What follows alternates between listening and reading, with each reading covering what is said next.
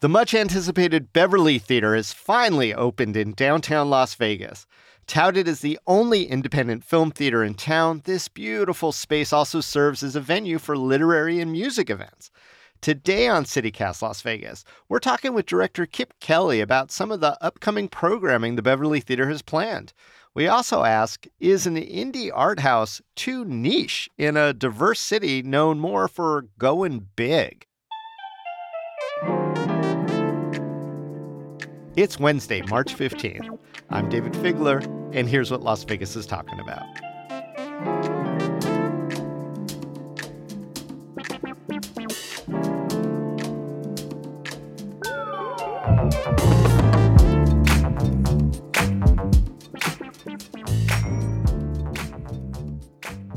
Kip Kelly, welcome to CityCast Las Vegas. How are you?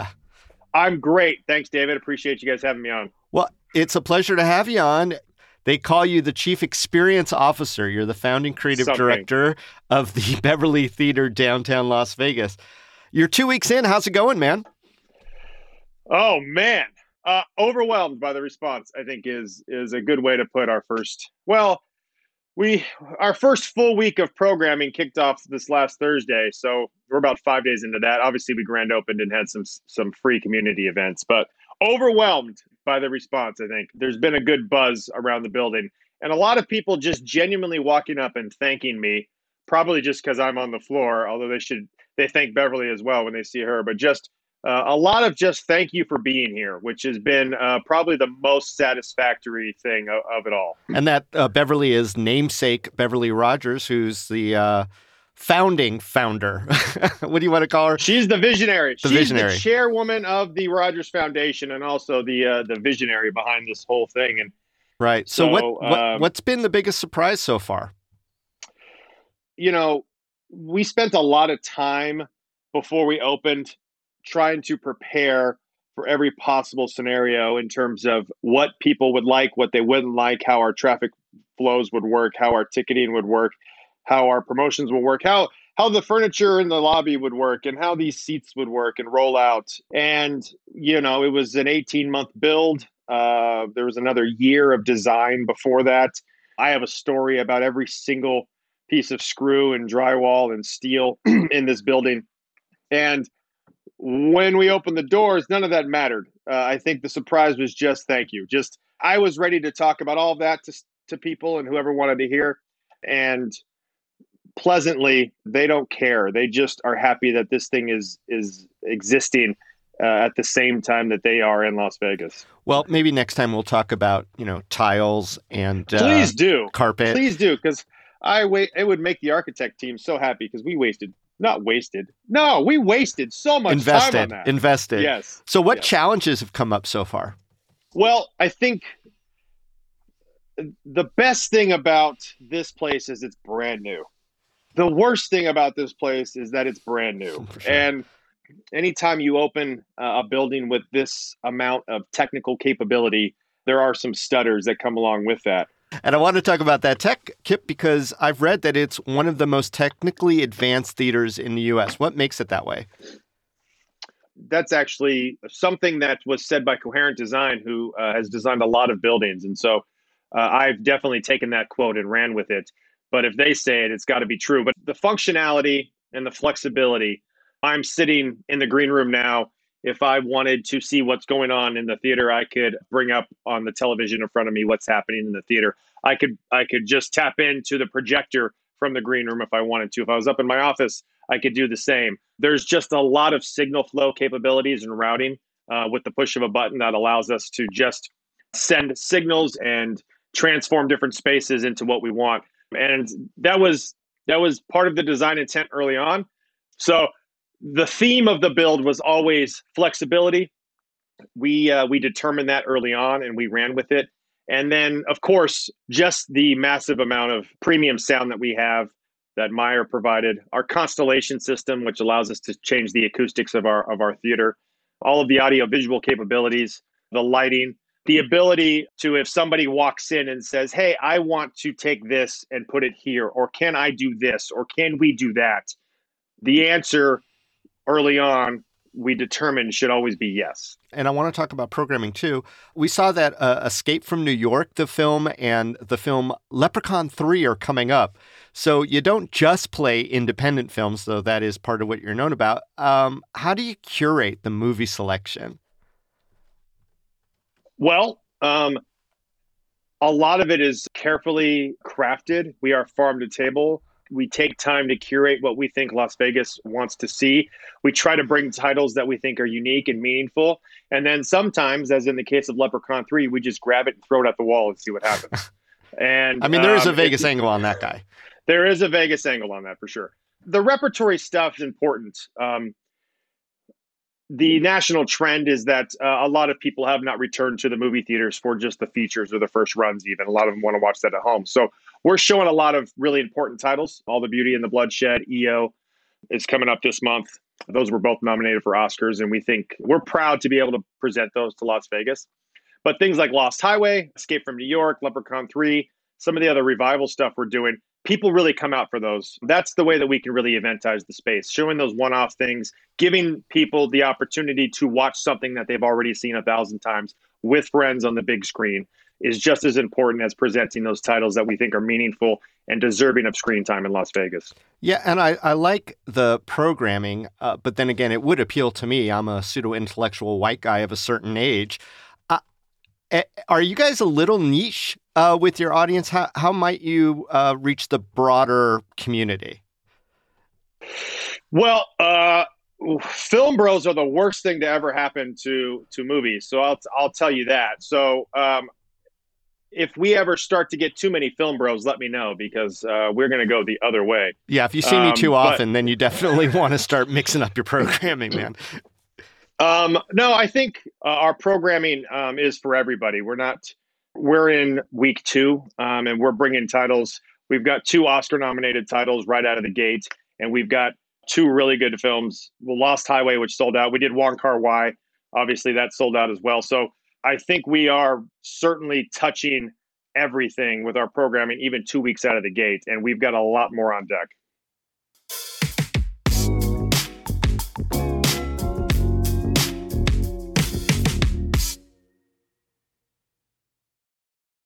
Now, it's not just a movie theater. It's a gathering space. It's beautiful. I understand you're intending to do a lot of literary storytelling and even music events.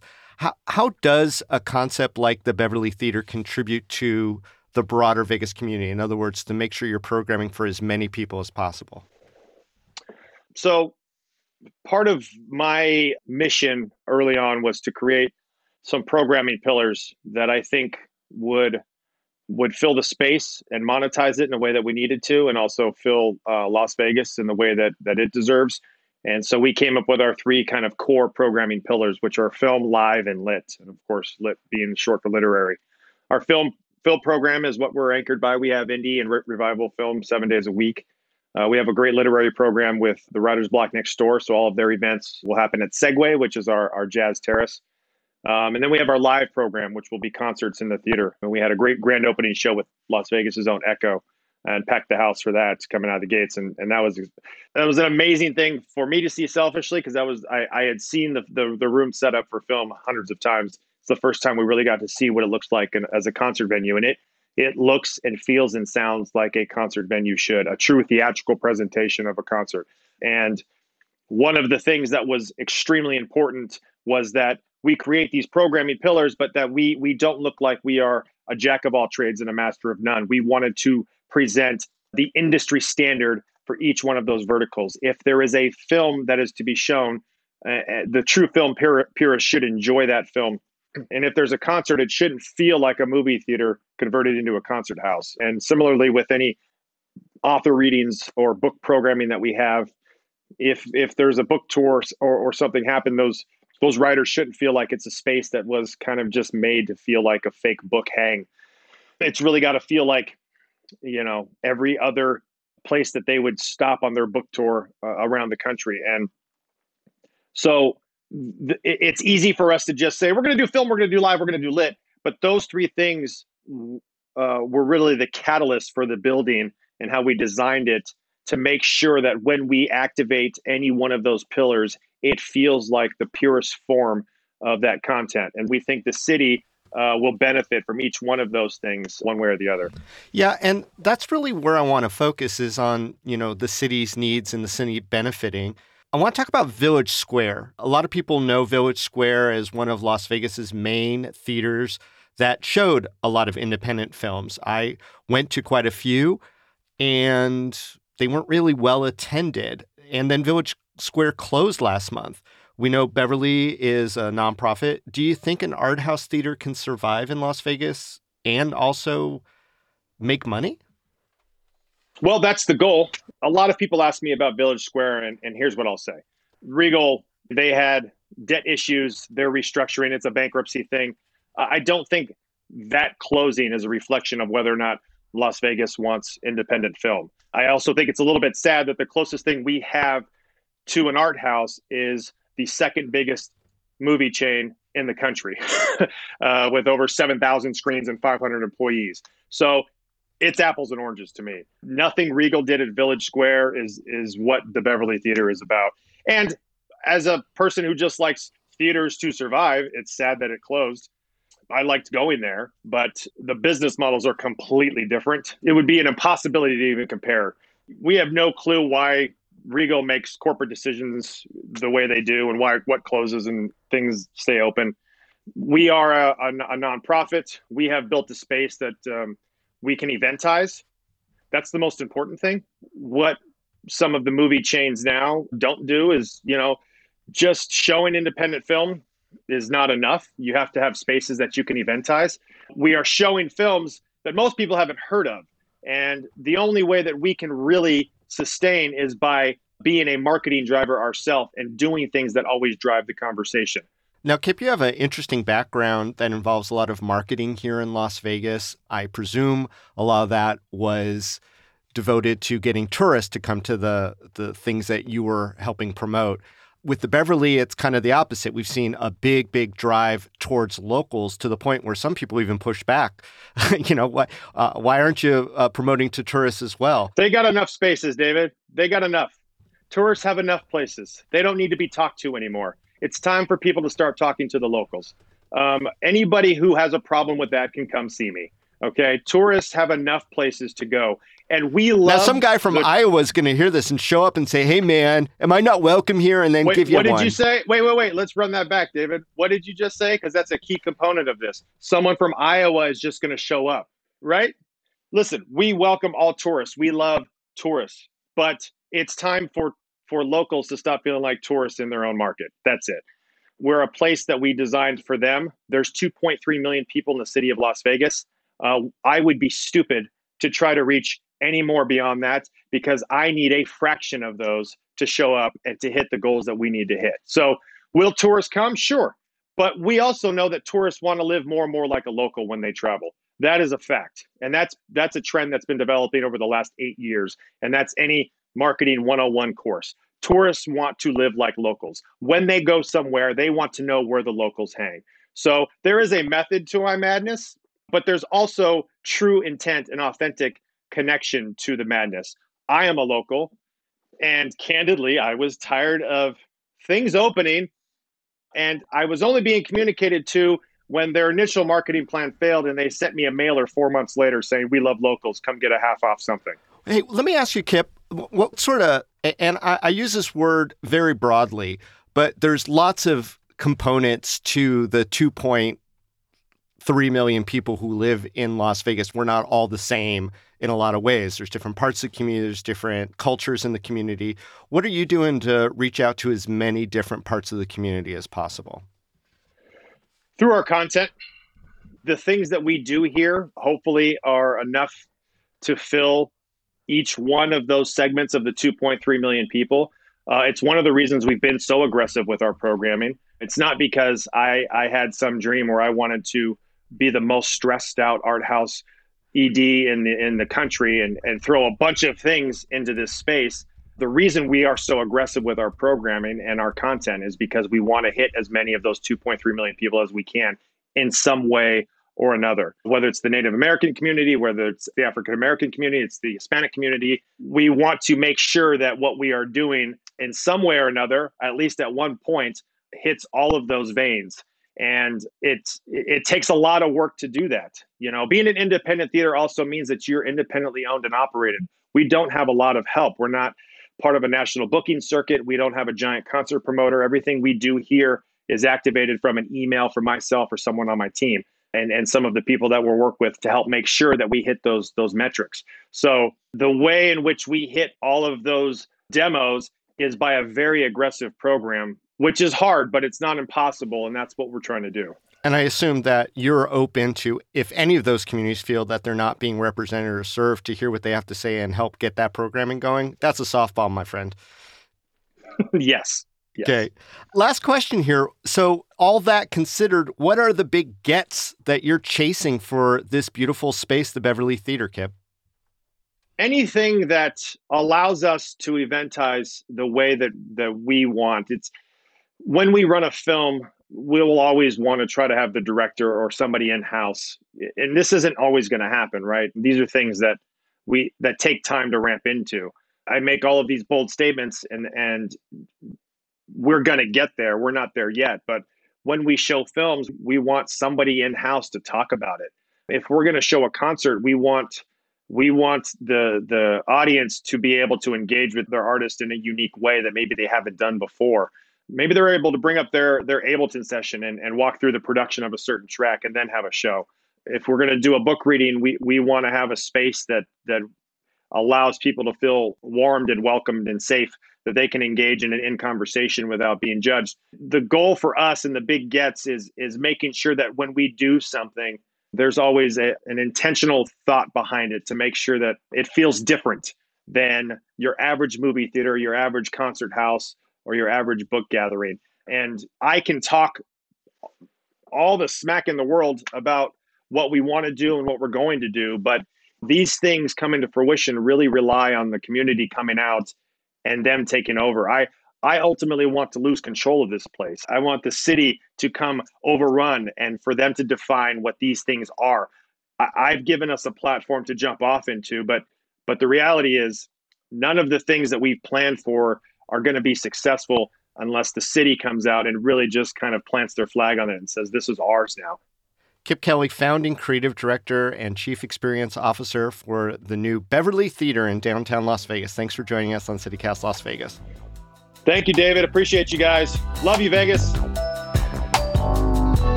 And now a microdose of news.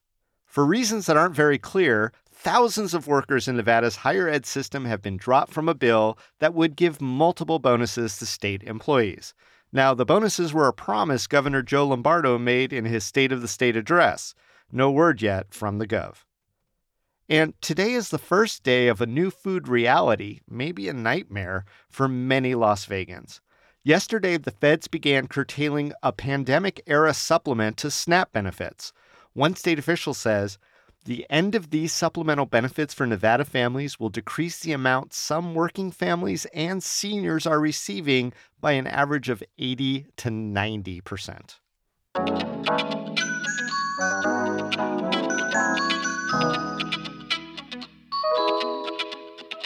That's all for today here on CityCast Las Vegas. Is there something you really want to see at the Beverly Theater, like a Nicolas Cage retrospective? How about Oscar winner Brendan Fraser screening Encino Man with local fixture Pauly Shore? Let us know on the CityCast Las Vegas social media. And if you enjoyed the show, why not tell a friend? Rate the show, leave us a review, and subscribe to our morning newsletter. We'll be back tomorrow morning with more news from around the city. Take care.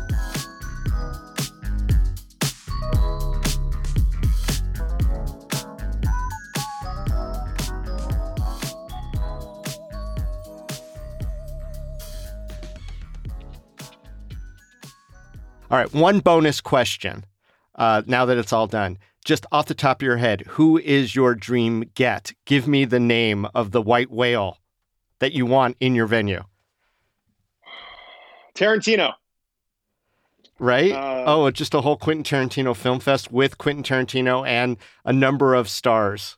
Look how selfish I am. You bring in De Niro, talk about Jackie Brown. let's just throw out let's just get Brad Pitt down here for Once Upon a Time too Sure. while we're And at it. Leo. And Leo could be in the audience, and then we could do it like we did the CityCast Live.